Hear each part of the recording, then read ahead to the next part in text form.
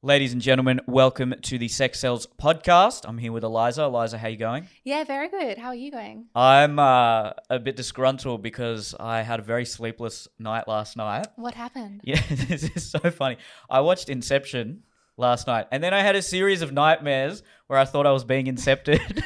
That is, we are in a dream right now. We could be. You are not awake. I kept waking up, and then it wasn't registering that I was in the dream. And I was in this big mansion, and you know how in Inception they go through different layers of dream. I kept every different story in the house was a different layer of dream, and it was a nightmare because every time I went took the stairs up to the next level, my family and my friends started. They knew me less and less. Oh. So each level I went up. I was like, Mum, it's me. And she didn't recognize me. That's symbolic. And Shorty kept running away from me. Oh, no. And it was just so bizarre. So are you into dream analysis? sometimes, Unpack that. I got to unpack. Yeah, that's an a bizarre intense one. No, I've had a few. Earlier in the year, I was really trying to get into lucid dreaming and dream analysis. I had a dream journal. Yeah. And I had one recurring one where I was in a maths class, but I haven't studied or something. That's very common, So, yeah. Yeah, I mean, that's probably just like an anxiety thing, Yeah, I that's think. right, yeah. But I haven't had that one for a while, which is good. And that one I think that was the movie, though.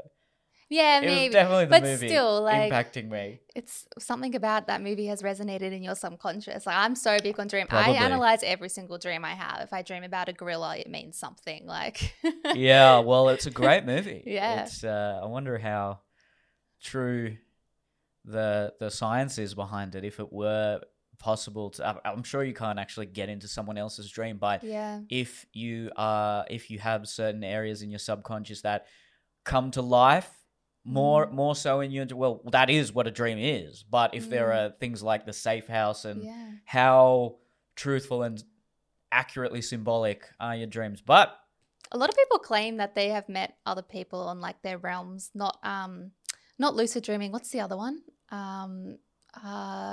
Astro projecting.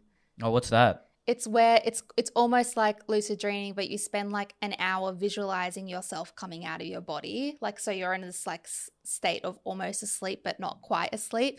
And then like a lot of people visualize like pulling a rope, and they'll do it for literally an hour or 2 hours. And then like apparently it's never worked for me, but apparently you like feel like your body's like vibrating, like really intense. Sometimes you'll see like a sleep paralysis demon kind of thing. And then all of a sudden you're out of your body and you're like looking at yourself, and then you can fly and like do all these things. And people have been like, yeah, I've met other people and we've spoken about it. But I've heard of the sleep paralysis demons. I had a friend that would get sleep paralysis quite badly, and it sounds pretty horrible. Yeah. I've realized I'm in a dream maybe once or twice in my life. Oh, yeah. And I just started flying, but then I woke up really quickly. It didn't last very long. Yeah. I just started flying, and I was like, what am I going to do? It's so and then I woke great. up. Yeah, I've done it a few times. It's amazing. I love it. I really wish I was one of those like lucid dreamers that were really good. Actually, a guy I know went on like a lucid dreaming, I don't want to call it a camp, like retreat in Hawaii. Dreaming camp. Yeah. That's hilarious. Where they just teach you how to do it, and it worked for all of them. Wow. So, pretty cool. They were doing wild things. And I said, what does everyone do? And he was like, sex. Yeah, I'd imagine that would be the main fantasy. Look, that's what I was flying to. Yeah, to but sex. I didn't get there in time. That's so sad. I know. Oh, well, damn. not really. There are far worse things that can happen to people. Waking up from a good dream is definitely low on the list of tragedies. But today... by the way, I've got to reference something. We got a Instagram message regarding a few points I made on the Raising Woke Kids podcast, and I was referencing a podcast I listened to, a Joe Rogan podcast. I think her name's Abigail Shrier or something like that, and she, along with another, I think she's either a psychologist or a biologist, but Deborah So, and they've both frequented the Joe Rogan podcast. And I've been told that it's not the case that child psychologists are really quick to allow children to transition. And there is quite a lengthy process. So look, I'm definitely not an expert on that. I did just listen to these podcasts. I don't know what the truth is.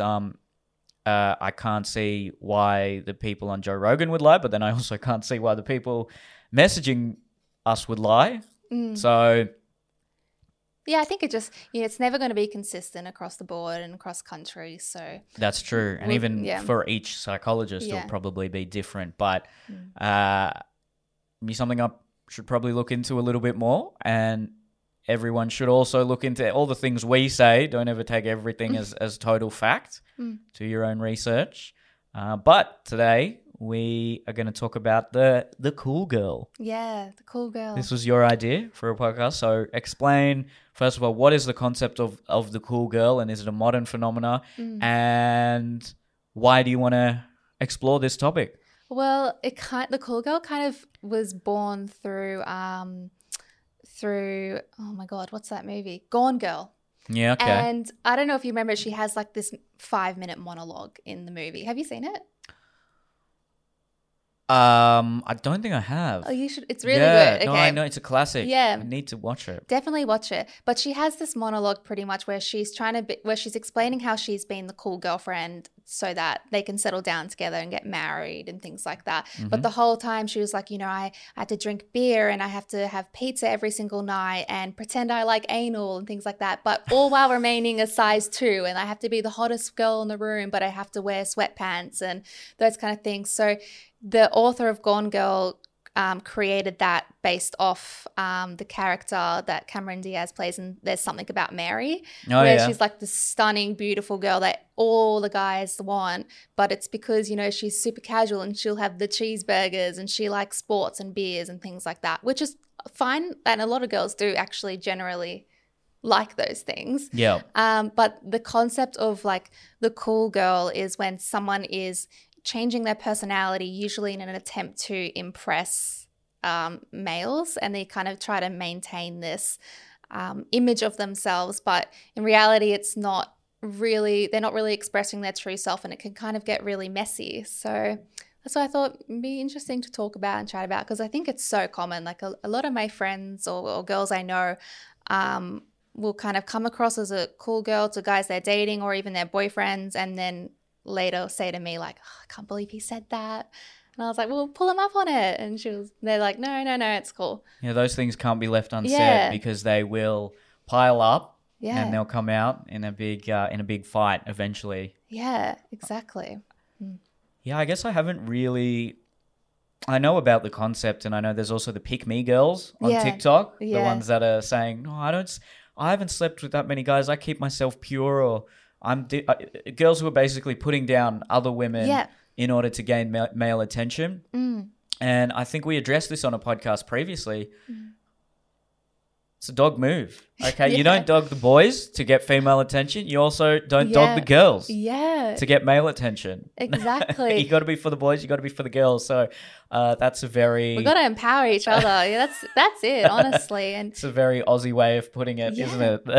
But that's super interesting. I can only imagine that it sounds like it's born out of some level of insecurity or need to please the opposite sex and a requirement for validation. I wonder, though, because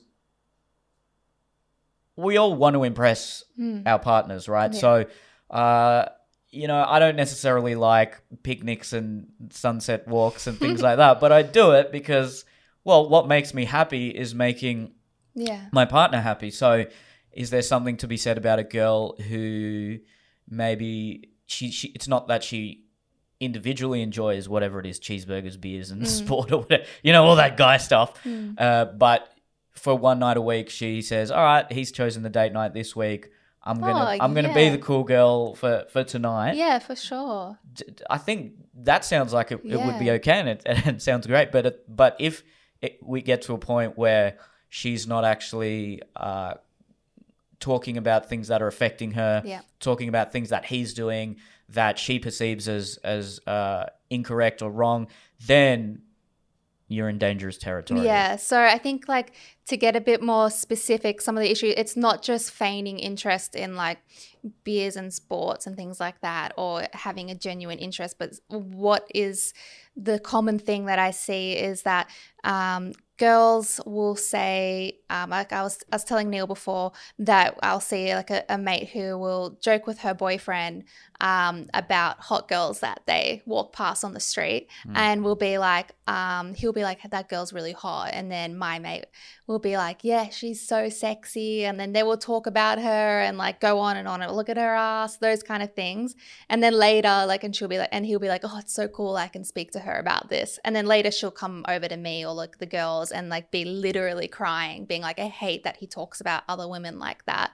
And we're like, girl, like just, but you're allowing that, you're enabling that, and you're encouraging it. He doesn't know any better because he's never really identified that that's an issue with you. Yeah, that's really on her, I think, because she's not speaking up and talking about things that are clearly affecting her in an adverse way. So it comes down to self-worth and self-esteem, doesn't it? You gotta set boundaries. There's a line. You don't want to be a dictator, or you don't want to be too bossy in a relationship. But that situation sounds like she is too worried about losing him, maybe. So she's not willing to speak up and say, hey, I'm not really comfortable with this. And then it gets to what I could imagine would be dangerous is if it's left unsaid for so long and then it finally comes out, I could only imagine he could get quite frustrated. Like, oh, well, you never told me this before. Been doing it for 6 months and now suddenly you don't like it. So exactly.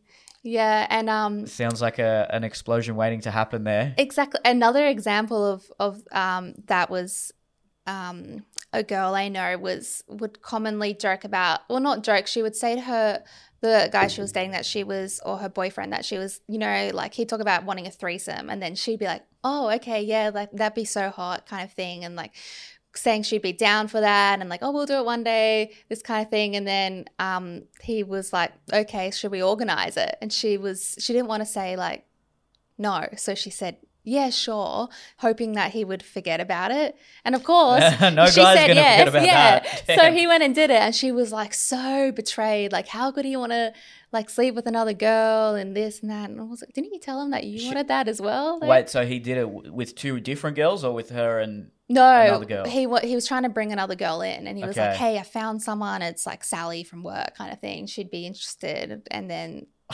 the girl's like, holy shit, no. That was easy. Yeah. Damn. I know. Yeah.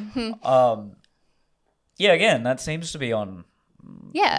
If you're into it, then say that you're into it. But if you're doing it, I get the feeling that a lot of girls will do the threesome to make the guy happy without actually being into it. Oh, yeah. Yeah. That seems to be a common one.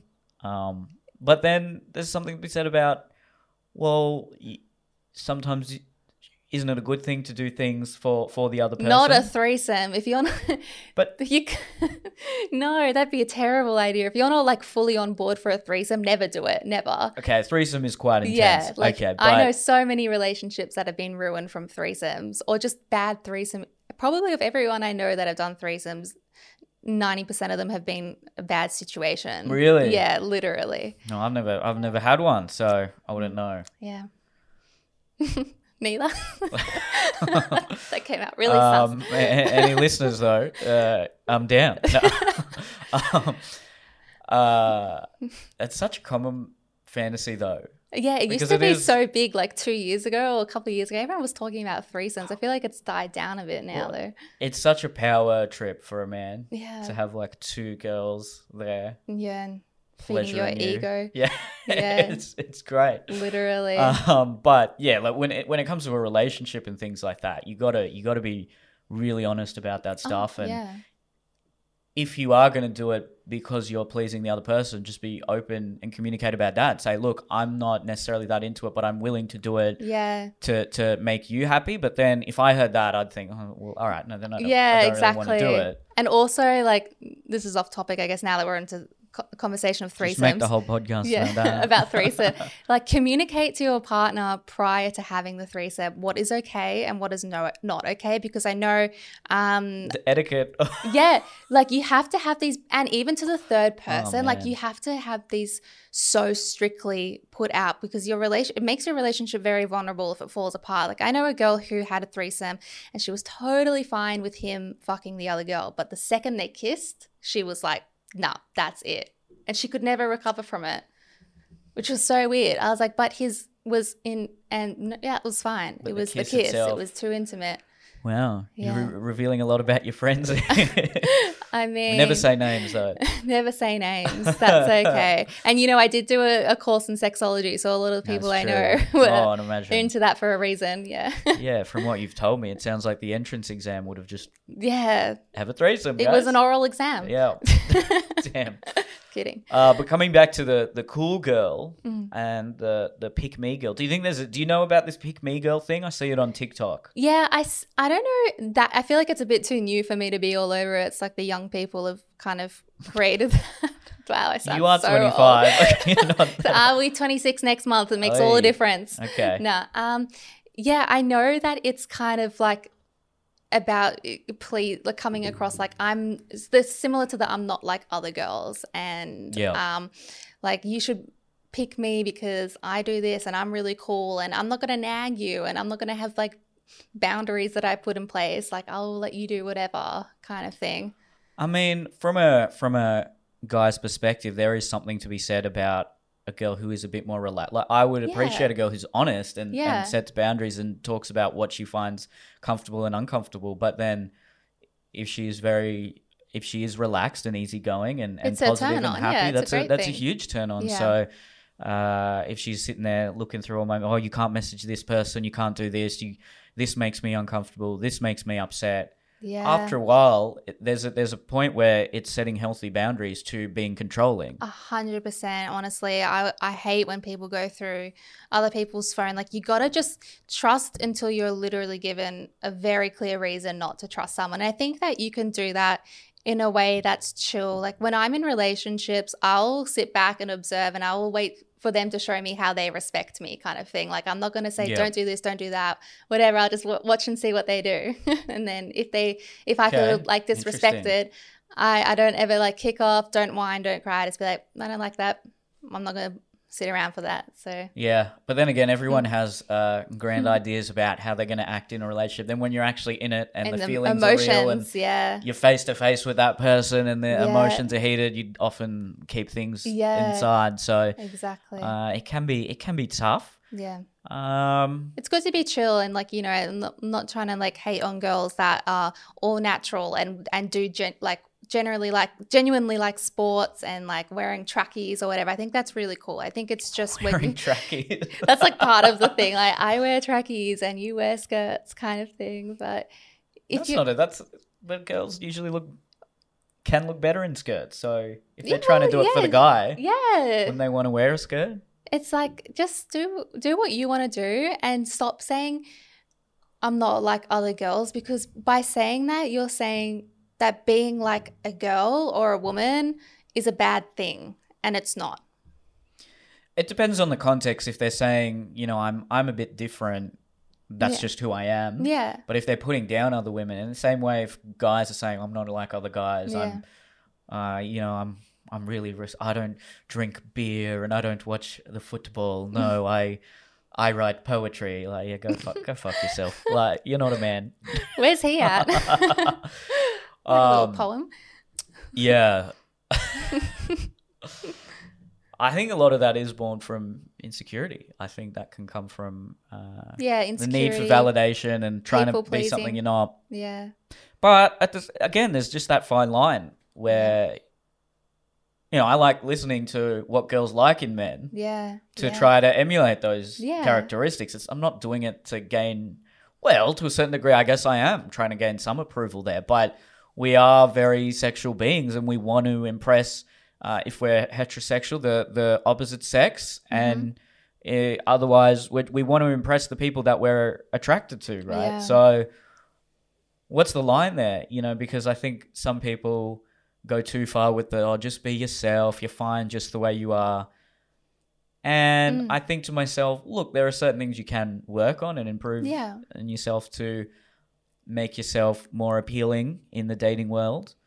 And a lot of male self-help is about that. It's, hey, become more fashionable, be well-groomed, learn how to speak in a much more appealing tone and manner. Yeah. So What's the line? What's the line there? I think it's being able to have boundaries and be confident in your boundaries. And when someone does something to piss you off or that's upset you or has crossed the line for you, don't just you don't have to accommodate to them and be like, oh, that's okay, like no biggie, it was probably my fault, like I probably did this and that's why you did this. Just be like, this makes me uncomfortable, just letting you know that's how I feel, this is my experience, and then wait and see how they respond to that or how they resolve it.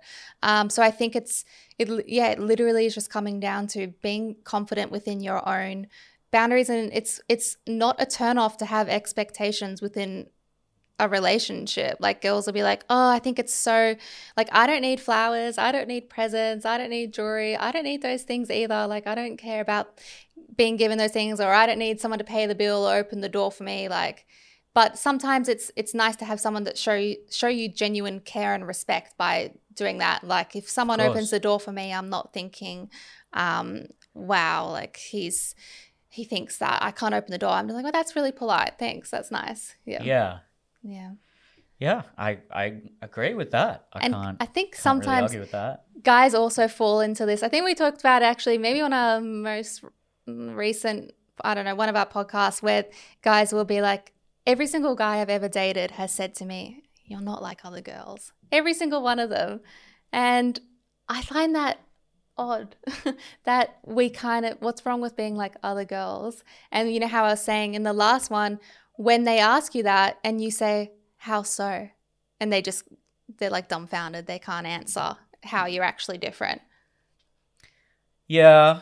Do you think you could be reading into that a bit much? Because it could be seen as a compliment, right? Like, yeah, it's not a bad, it's meant as a compliment. You're just a bit different, like I haven't met a girl that's like you. Yeah. Is that always necessarily a bad thing? I think that's fine when it's like, I haven't met anyone like you, but it's when it's I'm going to compare you to the rest of the female, or like, the female gender, and be like, wow, you're really not like every other girl I've dated, like women kind of thing. I think it's kind of, I don't know, it's almost like a backhanded compliment. Probably to me. Would depend on the tone, right? If they were, you're not like those other ones. Yeah, where you think every woman's crazy. Yeah. If they say it like that, then that's pretty negative.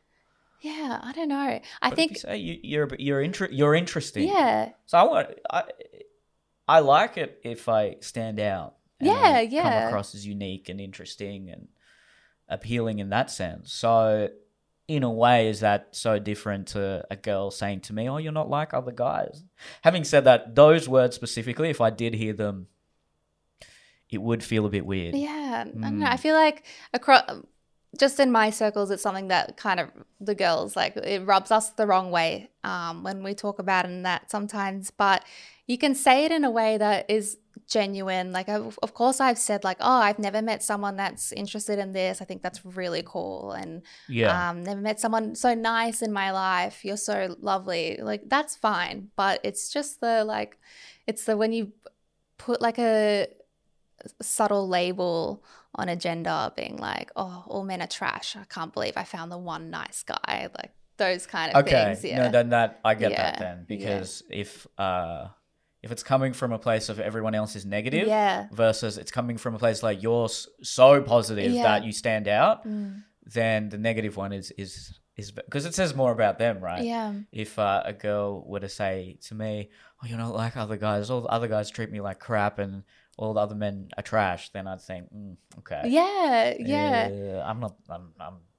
I think I am just like any other guy. Exactly. Really. I got some unique qualities. I think, exactly. Special. It's nice. I have had a couple of guys say the same thing to me about this, and it's kind of in between the two. Like, it's half nice compliment, but also I wasn't sure. I don't know.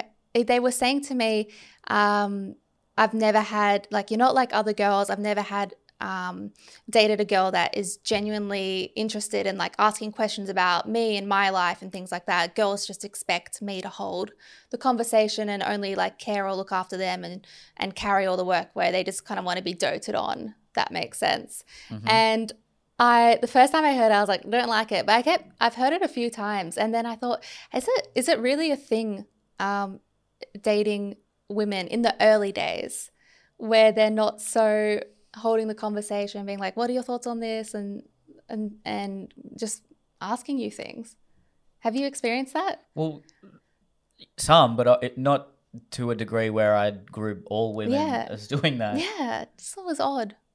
But I've had some men do that as well. What do you mean? Well, if you talk us, not in a dating context, but if you're just talking to a man and then they only ever talk about themselves and their ideas, and they never actually ask you any questions. So I don't think that's a uniquely female thing. Yeah, it is very frustrating. It's something I don't like. Yeah, I don't think anyone would like that, really. Oh yeah, it's the worst. And then when you're like, it's illustrating their narcissism more than anything. Yeah, or sometimes it can be narcissistic, but it can also be a social anxiety kind of thing where people get really stressed asking questions and not knowing what the right question is. So I often find that with quiet people and shy people, that sometimes they are deep thinkers and can have really deep conversations, but initially starting the conversation, I will most likely be carrying it and asking them, and sometimes I wouldn't get a question in return, but it's just because of when the shyness wears off, that kind of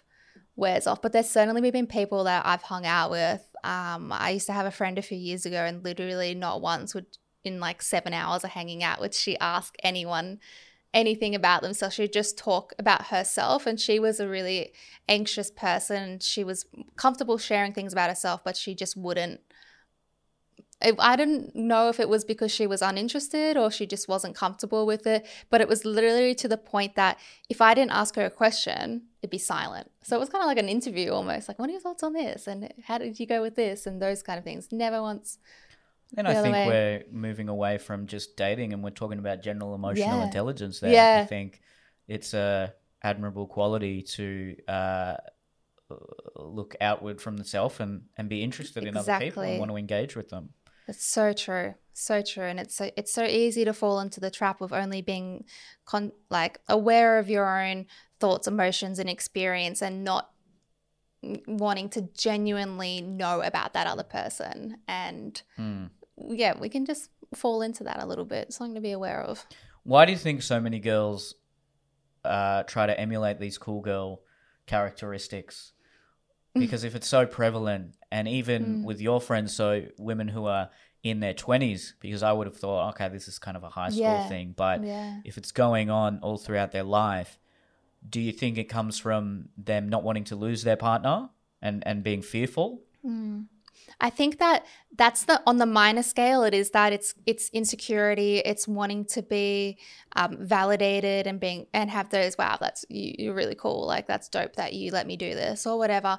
And it is that kind of wanting to be relaxed and thinking that's what is appealing, which it is appealing to men, and trying to think of attributes that are appealing. But on like a grander scale of things, I think it's almost a societal, very subtle influence that we've had maybe throughout time, where please don't come at me for being a feminist again, but women's needs maybe like not you. Okay. I meant audience in the comments.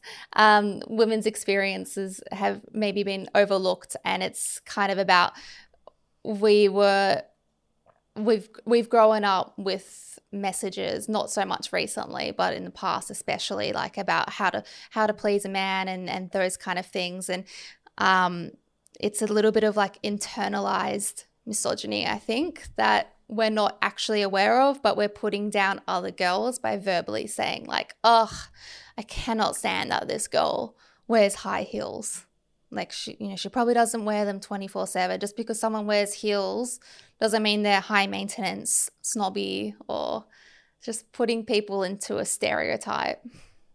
That's so strange that someone would criticize another girl for wearing high heels. Yeah. I've never heard that. Yeah, I hear it all the time. It's interesting just looking at the difference between The Bachelor and The Bachelorette. Yeah. And the way that the male contestants are so chummy and they all befriend each other. There's a few little conflicts there, but the Bachelor, they get really catty and dramatic and always want to fight with each other. Yeah. this is always the question I pose with a lot of these feminist and gender issues. How much of it do you think is biological versus cultural? I think it's mostly cultural. Yeah, I would say it's almost entirely cultural and just the way that we've been influenced by society. But the thing about The Bachelor and The Bachelorette is really interesting because, and I love it, even though those shows are so trashy, but men, I guess, typically men don't often witness the way women interact outside of men. Like even I will be like that when we're hanging out with the guys and we'll like, I don't know, we'll play like video games and we'll hang out, play sport or whatever, just do whatever. Yeah. Casual chit chat. And then when the guys leave, we're like, oh my God, this is what happened to me on Tuesday night. Those kind of stories that we know that the guys will be eye rolling at. But unfortunately, I think often with women, which we see in The Bachelorette, is it does go very catty very fast. And women and girls love to gossip. It's how women bond, by sharing information. And when you don't have information about yourself to share anymore because you've been friends for like years and they know everything about you, you start sharing information about other people you know. Okay. And it's just this continual cycle of bonding. But then that would imply that there's a biological element to it. Yeah. Right? Yeah, I guess you're right. Yeah. I think so. Yeah. I don't think it's necessarily a negative judgment on women if they move more in that direction when initially interacting. But hasn't there been experiments where if you're in a workplace or something where there's a younger, more attractive man and a younger, more attractive female, but then another younger, more attractive female comes in and then they just hate each other? That's so interesting. I haven't heard of that, but I love it. I can't validate that for sure, but I've sort of heard that in the periphery somewhere. Yeah.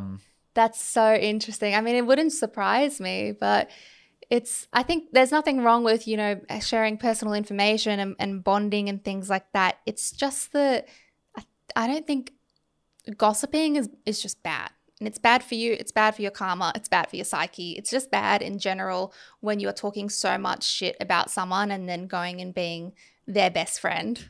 That two-facedness. If you genuinely dislike someone and you're like, oh, this girl has done this and it's really hurt me and you're ranting about it, it's different.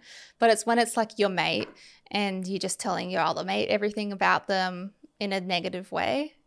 Men gossip as well. It's just maybe in a different kind of context. More minimal and just fewer words. This guy's such a fucking dickhead. Like, he thinks this, he thinks that. Yeah. Yeah. It's very human to gossip, though, I think, because I've caught myself doing it and I dislike the fact that I'm doing it, but it feels so cathartic talking about this person that's just clearly such an idiot. It does, yeah. And I feel bad. I feel terrible about it, but it feels good to vent. It does, so there was this one person so there's this girl I was seeing a few months ago, and then there was this other one person that was, well, she ended up becoming friends with her, but then she was initially kind of friends with me, but this is actually going to sound like I'm in high school here, but she was acting like she was a much stronger friend than she was. Right. She wouldn't. She's trying to everyone else was, when I was doing my show, would offer to pay, and I often would give them free tickets, but she's like, so where are my tickets? And hey, let's hang out. Like, can you tell me about this? Can you tell me about that? I'm like, I hardly know you. Now there's a bit of a backstory there. I'm not completely innocent in this whole foray either, but it just felt good to gossip, which I was in two minds, because it felt like a relief being able to connect with someone else, understanding that so many of her traits were maybe childish or emotionally unintelligent. But at the same time, I knew it wasn't the most ethical thing to do. And because I'm not in a relationship with her or anything, I couldn't exactly send her a message saying, hey, these things that you're doing are not appropriate, because I'm still a friend, but not a close friend. It was a bizarre situation.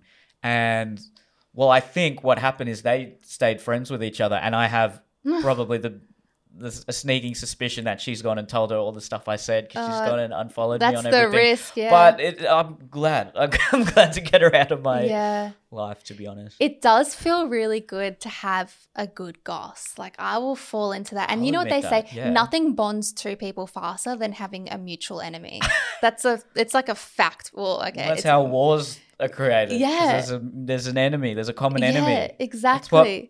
that is what bonds humans. Yeah. The common enemy. It's just, it is wild how quickly we can bond over someone that we mutually dislike. But Well, our common enemy on this podcast is the cool girl.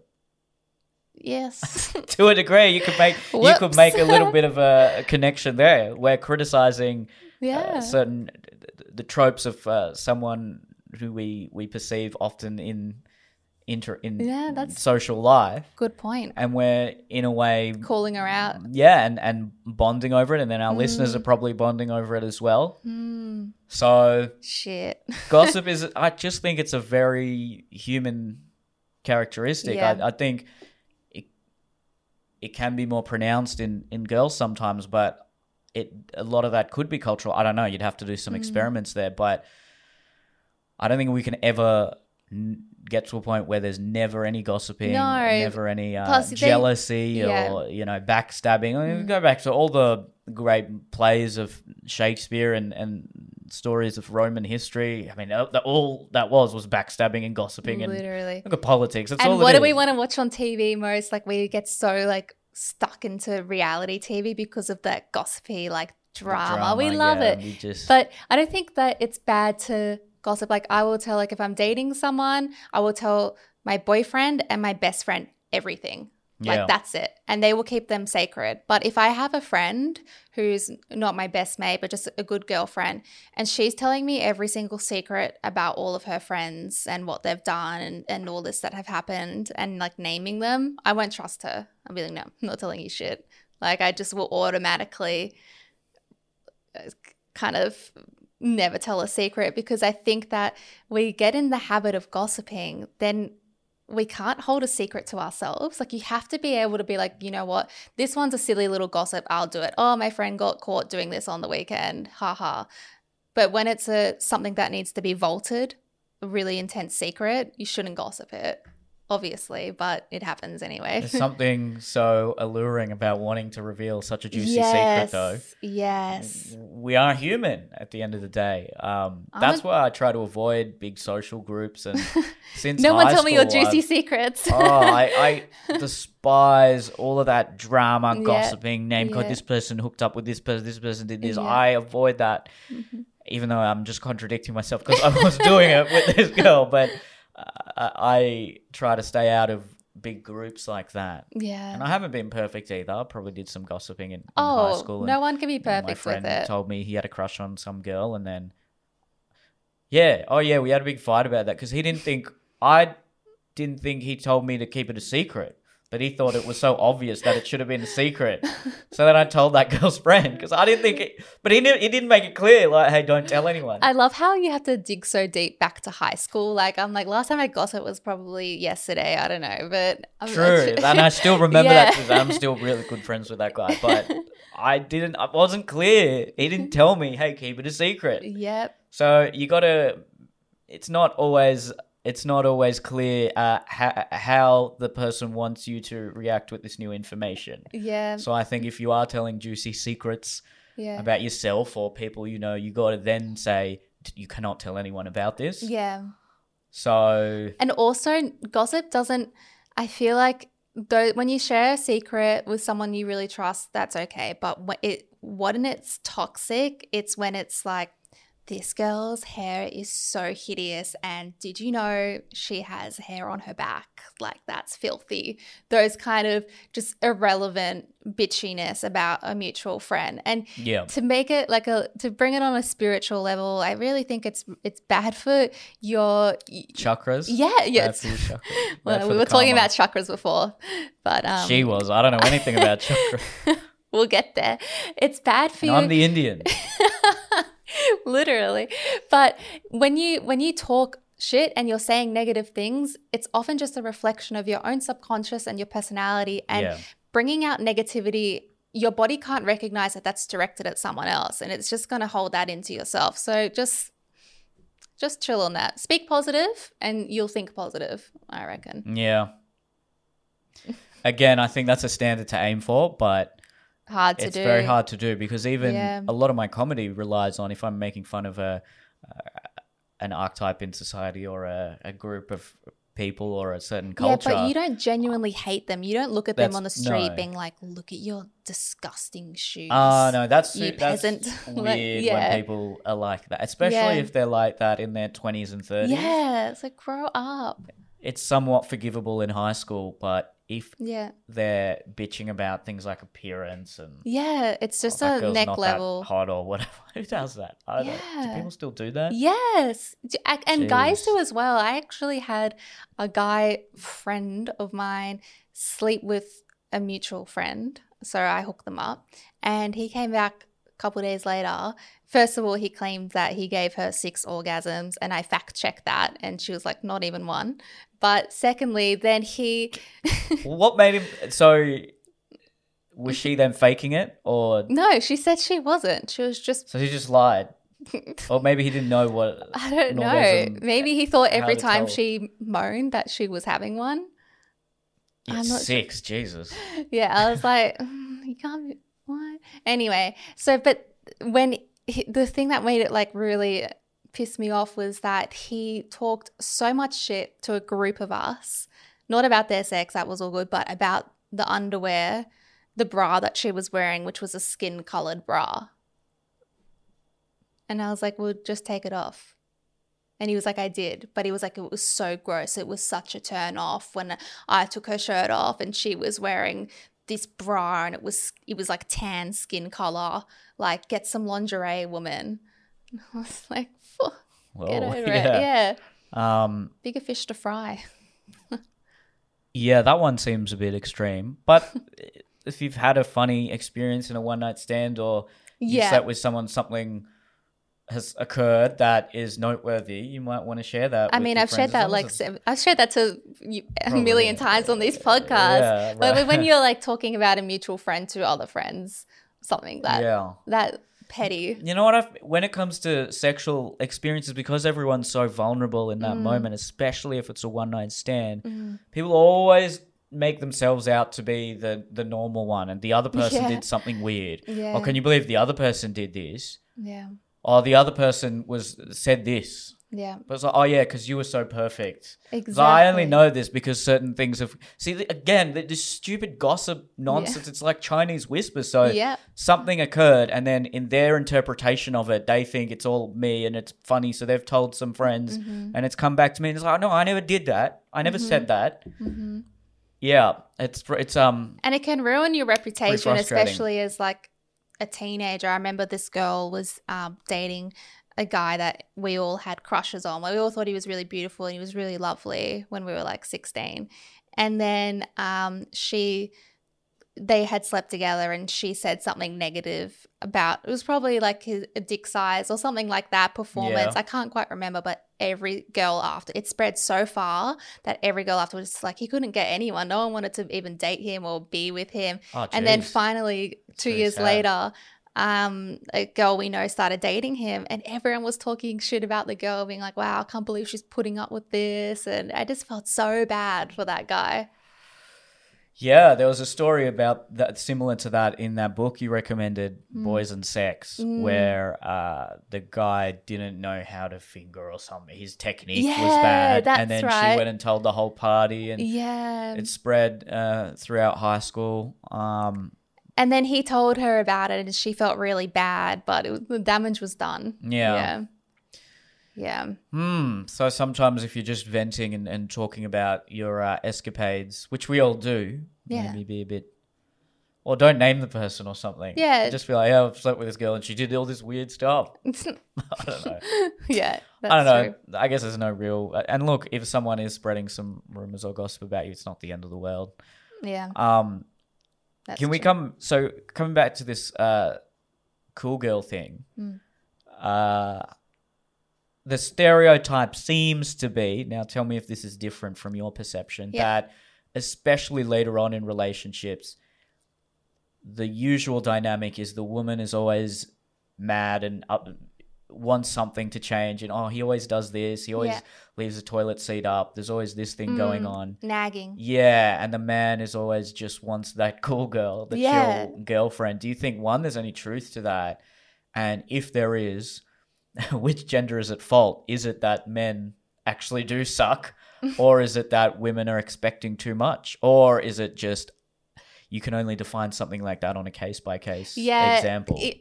It is really hard to kind of delve into that one, because when I watch some like little videos about the cool girl trope, and a lot of the women, and they're all women that have kind of made the reviews or made these videos, will say that men are almost wanting to just date themselves, like someone that's a bit nonchalant, chilled, has the same interests, pizza, movies, beer, like, but it's hot, relaxed, but is very extremely hot and down to fuck at any moment of the day, ready whenever you are.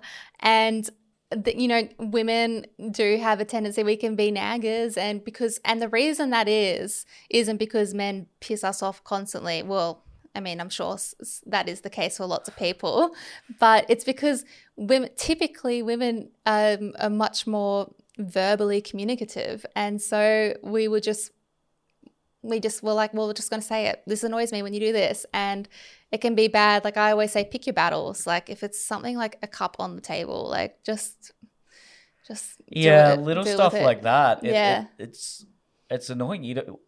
I don't know if I'm now playing into this desirability of the cool girl, but if it's such minor things, or you didn't do the dishes, you didn't do that, it's like, just come on, give me a break. Yeah, like, exactly.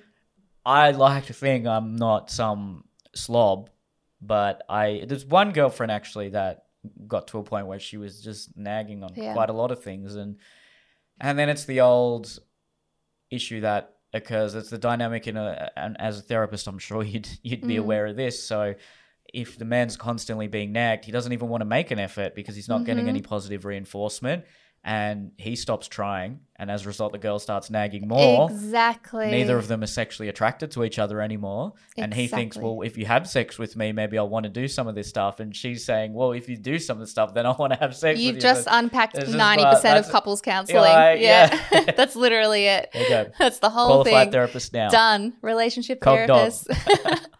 That's exactly right. And it's so hard. If you're in that situation, who needs to, because something's got to give. Someone's got to eventually say, all right, for a few months, I'll try not to get upset. But I could only imagine there's been months or even years of a pent-up frustration, and you can't just get rid of that. It's very, very difficult to undo years of, pent-up aggression or just frustration with someone. And it's really hard to be like, oh, I'll pick your battles. Easier said than done, when a tidy home is something that's really important to me. So it genuinely pisses me off when I see this or that. Like for me though, I don't care about those things, but I'm sure that there will be certain things that I'm particular about. Maybe, I don't know. But I think that the way about it is it is a two-way street. And I know I bring up the love languages a lot, but that's a really important thing to know about yourself and about your partner, because if she's going to feel loved by thinking he makes an effort in my home and in our home together, and he's putting in the effort to help me clean on the Sundays when is our cleaning day, like that's a big turn on to me. That shows that he's contributing to our relationship. And he might be thinking, I love when, she's showing me affection and she's showing me kindness and she's being flirty with me and touching me, because we've been together for 7 years and we don't flirt anymore. Those kind of things. It's about knowing what your partner wants. But if you're in a relationship where it's negative all the time, or you're in the habit of pulling people up on very minor things, it's bad. and there was a word for it that you mentioned a few podcasts ago where negative bias, is it? Negativity bias, That's going to come about if you're... Yeah. I mean, I don't know. I've never been in that long a relationship, but... Yeah, it is. That terrifies me. Yeah. That I'm so afraid of that, being in a really long-term marriage, and then it's so much harder to get out of because if there's kids and there's shared mortgage and all these sorts of things. Yeah. Well, what's interesting is that Ugh. of all the boyfriends I've ever had or guys I've dated, there's a lot, but I've only had one guy ever be like that to me, like kind of Be like what? naggy and pulling me up on things. One time out of every guy I've dated. Yeah, because you don't usually hear about Yeah. guys that are Yeah. nagging and saying, but what sort of things was he nagging you about? It was just like really petty shit that I can't even remember. Like he'd be like, it really bothered me that you would cook dinner and then eat it and leave the dishes there. Like you should be doing the dishes before you sit down to eat, because now it's sitting there for hours and then you don't want to do it before we go to bed and you put it back to the next morning, and that's like a turn off for me. Those kind of things. And I was literally like, Damn.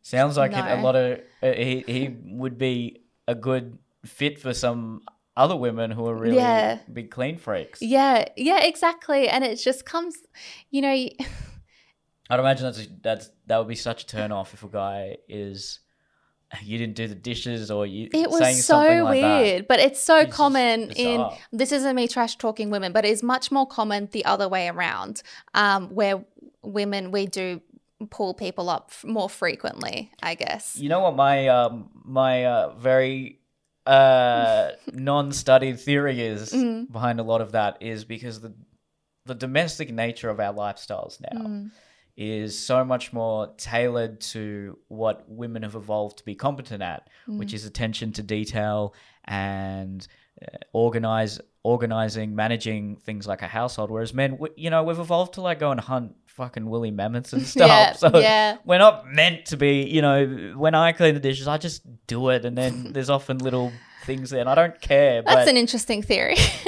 that's my theory. Nah, do you know what? Maybe in my relationships, I'm usually the one that's more like you. Like I'll be laid back about cleaning things, and sometimes I've dated a But couple that's of clean rare, freaks. right? Yeah, I don't know what it is, if it's a gender thing about being particular, but also maybe those are things that we mirror off our parents. And my mum was like a intense like clean freak, like intense, and that's probably why I'm really relaxed about it, because I hated it. I was like, relax. But there's nothing that men are. We can show. I mean, if you're still doing some outdoorsy stuff, that's where we can shine and hey, look, you couldn't lift this thing, let me do it, and then Yeah. we're like the little dog that the girl's like, good job. Yeah. But we want that because we always want positive reinforcement. But now that we live a more sedentary lifestyle and most jobs there's still a lot of labor-intensive jobs out there, but most jobs are transitioning towards services and office jobs. There's not really a place where we can actually, I don't want to say be men, but use all this, I guess, physical strength that we've evolved over millions of years to have as an advantage and show that we're needed, because we're not actually needed anymore in this society, other than a few little opening the jar or whatever little. Semen.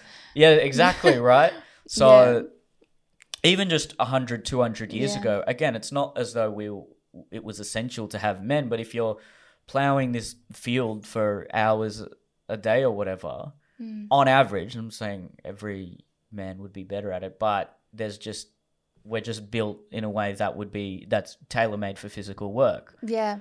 Well, So- the thing is that's interesting about this is because when you're plowing the field and doing those things, you're actually contributing to your family unit. And I think that's Yeah. the issue is now in modern relationships, if I was doing 90% of the housework and I'm like, hang on a minute, I work full-time, I work 50 hours a week, like why can't you pull your weight? Like, how are you contributing to this? You're not funding me. I'm not like living off your paycheck, those kind of things.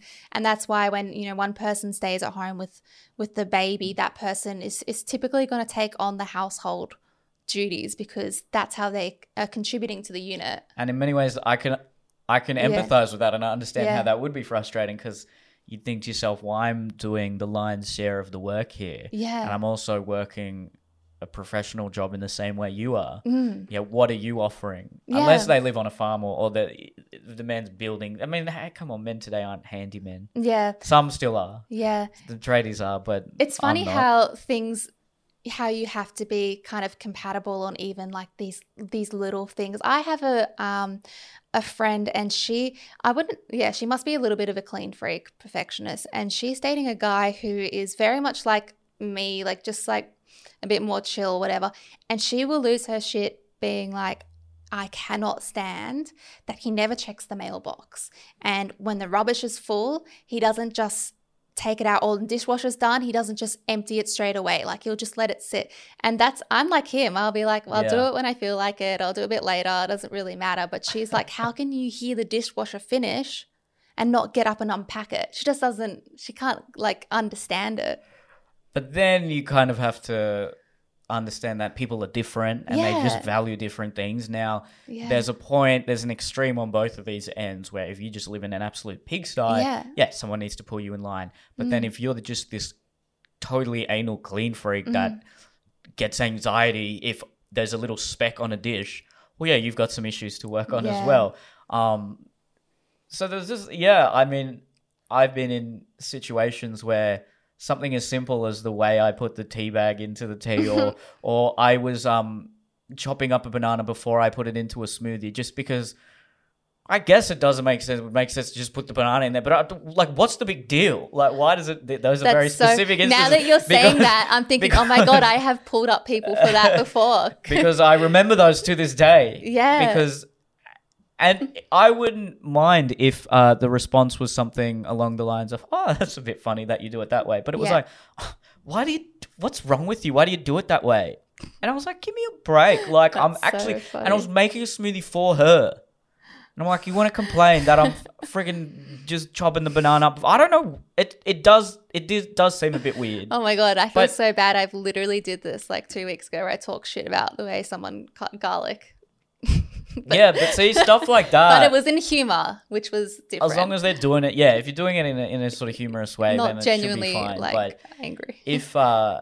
If little things like that, if someone's just doing something differently to you, whether or not they're not pulling their weight, but if someone's doing something differently to you and you're getting upset about that, no, that's on you then. Yeah, that's it. I think we cannot expect people to think and act the way that we want them to, or the way that we are. Yeah. At all points, yeah. It's not even just romantic partners. You know, my mum will come here sometimes. Oh, the shower's dirty. I'm like, Mum, it's my apartment. Like, leave me alone. I'm not a kid anymore. Something about mums. My mum is just. But then I'd be like, oh, fine. I guess I gotta clean it. She'll be like, "There's dust in your air vent," and I'm like, "Oh shit, I haven't looked at that for a long time." But you're not my mum anymore. Well, you are my mum, but you don't take care of me anymore. I'll be fine. Yeah. So this is kind of reminding me of something that I think I read in an Esther Perel book, or it might have been. Do you know? There's a she's quite controversial, but there's a Australian Bettina Arndt. Yeah, I don't know her too well, but I know of her. Yeah, so there's just books. A book of hers I read where she just recounted some of the case studies in her psychological practice. And I can't remember exactly what was said in these books, but there seemed to be a dynamic there, which we've been talking about earlier, where women are, if there's a lack of sex in a relationship, then women are saying, well, if he did more of the housework, I'd be more attracted to him. Now, I get mixed messages there because some women will say, yeah, he did the housework, and then I still don't want to? Oh, you did? I did sleep with him, but it wasn't like, I was then suddenly sexually attracted to him. It was a reward. Yeah, it was kind of this weird carrot being dangled, which that scares me. But then there were instances where when men did traditionally masculine things, so go outside and, I don't know, build something or get the tools out and do some handiwork, the women were more likely to be attracted to that. Yes. Yeah. Yeah. True. So it is true? Yeah, it is true that That's interesting. We do get kind of spikes of hormones that are like almost like, I want to have a baby with that man when you see him do something. And you hear about that all the time. Like a girl will be like, I wasn't too sure about this guy, and then he helped me put a TV on the wall, and it was that moment I was like, I need to have his babies. Just like watching him do something typically masculine, which is interesting because it even makes me uncomfortable to say. I know I've done that probably a lot, but then I'm like, I hate that. It's such a simple thing, and we're like, wow. What is it? So, but doesn't that then play into my theory, which is that, hey, this is a man displaying Yeah. worth in a realm that that men are traditionally more competent in, which is, I guess, physical strength or building things, right? And I'm not saying women are not good at that or whatever. I'm just saying historically men did that. Yeah. And women took care of the house. Mm. So yeah, I just find that quite interesting. Yeah, it is a biological thing, but at the same point, you know, in today's day and age, you're not probably, if I had IKEA furniture here ready to be put together, it's not that hard. I'll be like, please, babe, you do that and I'll cook dinner like that. But, you know, if there's no IKEA furniture, there's nothing. Getting the Allen key out, right? There's nothing heavy to pick up, and then I'm cooking, I'm cleaning, I'm doing all this, blah, blah, blah. I'll be like, mate, contribute to this a little bit. But yeah, it is interesting because we do fall into that a lot with this whole like just seeing a man carrying something or doing something. As simple as that, just carrying something. Yeah, or if you really, the peak of it is a man carrying a baby, that's like, it's just, my friends will text me being like, not even a photo, just being like, I saw a hot dad and a baby today. And we'll be like, wow, cool. Yeah, wow. Yeah. And then that other book I read, which has stuck with me for ever since I read it, called Hormonal, which is how about when a woman is ovulating, when it's that time of her cycle, she's much more attracted to testosterone, very traditionally masculine, sometimes even dangerous men. Mm-hmm.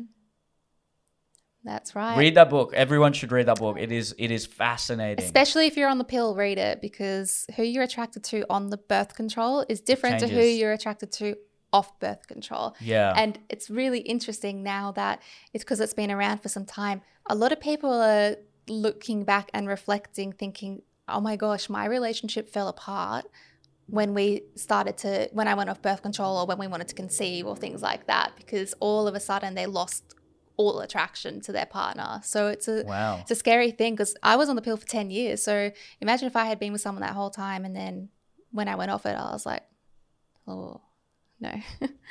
Well, that usually happens after 10 years anyway. Yeah, right? True. 7-year itch. That's it. And then what was also really interesting in that book is women will wear different clothes based on at what point they are in their cycle. So when they're ovulating, which is when they can... Super sexy. Yeah, get pregnant. Very sexy, very curvaceous, bright colours. Yeah. And they'd even say their face would seem much more vibrant. Yes. And... It's a thing. I'm definitely my most attractive when I'm ovulating. I can tell, like, my face literally will look different. And sometimes I'm like, I'll just crave wearing something like hot or whatever. And then I'll be like, I must be ovulating. And then I'll literally think sometimes, oh, my body looks curvier than usual, like more like childbearing. I've even heard that this is all in this book, and that they're more likely to be more competitive with other women. Yeah, aggressive. And more likely to be adventurous, want to go out and party and eat less. Yeah. That always happens in the week, often leading up to your period, is that pretty much every single month I'll have 1 week where I'm like, I'm so fit and I'm going to go to the gym every day, and then it will be 5 days, and then, like, that's why. Wow. But anyway, I can't recommend that book enough. Super interesting. Yeah, very, very interesting. Yeah, because men only have actually one cycle change. So women have like a million, and men are like, you get a surge of testosterone in the morning. So that's why they say like men are the most productive first thing in the morning, because it's when you have your absolute peak of testosterone, and then it depletes during the day. Yeah. Super interesting. I wonder why that is. In the morning. Must have been some sort of... ready for the day. Yes, serving thing to wake you up. So. And yeah. It is interesting. But yeah, I mean, back to the whole sex as a reward and things like that. It is a tricky thing to go down, and it does often happen and I know even out of marriages, I know friends in relationships will do that as well, trying to like kind of rope learn, like Pavlov's theory, that this is good behavior, I'll reward it, so that they will be more inclined to do it again, which is very sneaky. But the whole dynamic is different. It's you've got everything we want. We want to have sex with you. Yeah, the power. And you've got all of that power. And nowadays it's probably 50-50 economic power. It's not as pronounced one way as it was previously, whereas historically it was, you've got the eggs and the sex, I guess, if we think of it as a way that women are the ones that withhold the sex, which I don't even think that's necessarily how we should be looking at it, but I'm just talking through the lens of history. And then men would have the resources, so we've got the job and the money. Yeah, exactly, that's right. And now it's all up in the air. What's really interesting though is that there definitely is still a view that it's, oh, my girlfriend or my wife doesn't have Freudian slip. Please don't refer to her as my woman. That's terrible. But this, my girlfriend or my wife, she never has sex with me. Like, oh, it's such a hassle. And it's a thing we see in like Hollywood and movies a lot. But I was really surprised to learn that it's almost actually split down the middle, almost slightly Really? leaning like 2% more to women or something like that. But it's very common in men as well, but we don't ever really talk about that so openly. It's not actually like a discussed thing or understanding within society. I've heard that libido for women increases up to menopause. Is that true? No. Okay. Well, tell No, it in the book. so okay. it can be different because I was actually looking into this the other day. This is only why I know this, because my friend messaged me saying that your libido like peaks just at before or during menopause, like when you're in like your 50s. It's like when you're at your peak for horniness for women. And then I was like, no, that's not right. And then she was like, no, it is. So we did a whole bunch of research, both of us, and we both found through all the studies that it doesn't increase. Sometimes it does, but typically you're at your peak actually around mid-30s. Between like 24 and like 39 would be almost your peak. And the reason when you're in your 20s, it's because you're like wanting to bear children. And the reason why it peaks in your 30s is because that's when you have the highest level of self-esteem and self-confidence, and you're kind of like feeling really empowered and things like that. But when you're reaching menopause, your body is saying, I no longer am going to bear children. So therefore your libido decreases.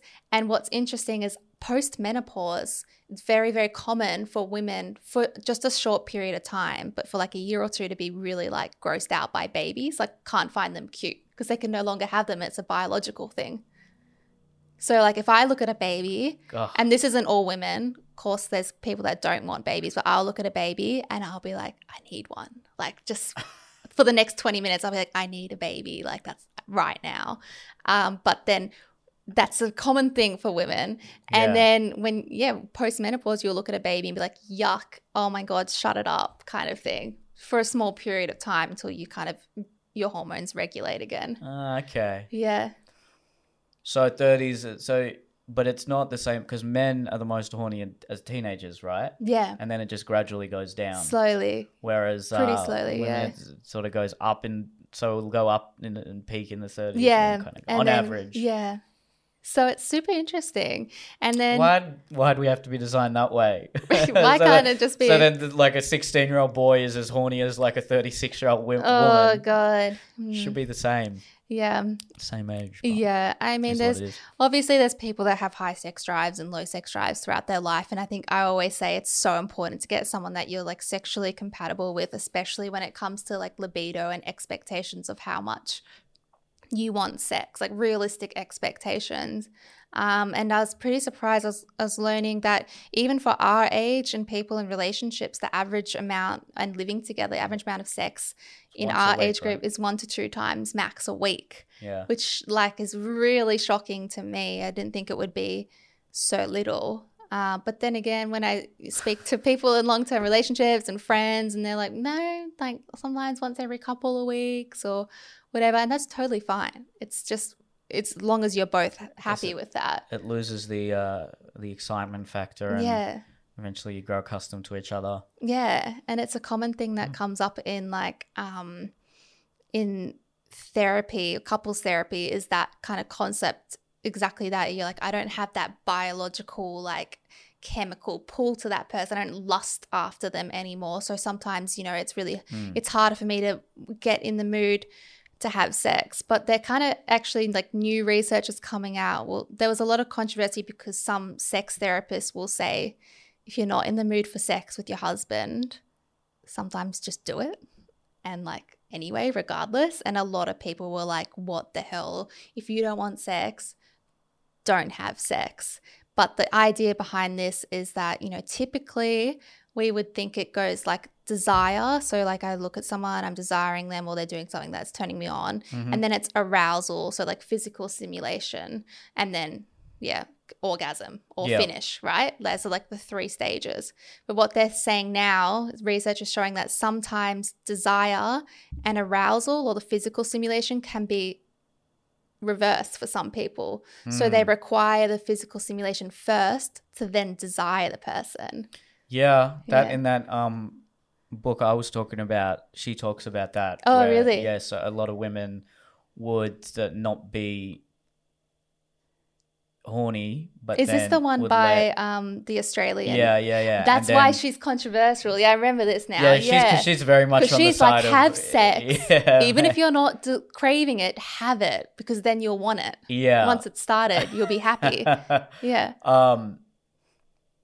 Which does seem to go against a lot of the modern rhetoric about sex and relationships and women. Really quickly, because we've got to wrap this one up. Do you think there's we've kind of gone away from the cool girl here, but it's somewhat related, right? But do you think when people are in a long-term relationship that there is a responsibility to a certain degree sexually satisfy each other? 100%, 1,000%. Like I also think that, you know, in long-term relationships, you know, that passion and that lust will usually die down, and that the chemical surges that we have when we're falling in love will last, I think I've said before, like 1.5 to 2.5 years for a girl, and for guys it's usually 2 to 4 years where you're like that constant like, oh my gosh, kind of attraction. And that will almost go for every couple. And then it comes down to, you know, you're not going to want to jump their bones every time you see them anymore, but it's that putting that time aside or showing them care through physical touch and intimacy as well as emotional intimacy. We have to, it doesn't come naturally at all points in our relationships, and we do have to be consciously trying those things at points, but it's really important to do. Yeah. Don't look at porn and don't fap. Or did you mean like no, I'm just adding some but did you mean when you said like, is it our responsibility, like your partner's responsibility for sexual satisfaction, do you mean like if I don't have you need to make me orgasm, or I was talking about what you referred to. Yeah. Good. Yeah. I mean, that's another good question, I guess. Yeah, whose responsibility is it to make you orgasm?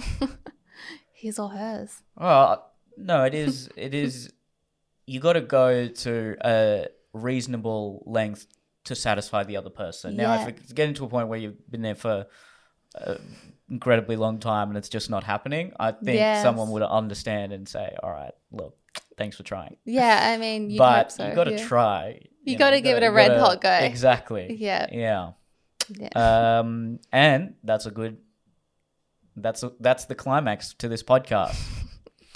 So, ladies and gentlemen, thank you for listening to that one. Man, that went on some interesting tangents there. Yeah. That's the sort of stuff I'm really interested in, and I do have some very rudimentary knowledge because I've read a few of those books, but that sort of stuff is super interesting. Thank you for listening. If you live in Sydney, I'm doing a weekly comedy and improv show, neelandfriends.com, limited tickets every week. Subscribe, share this podcast on whatever social media app you prefer, and we'll see you next time. See you next week.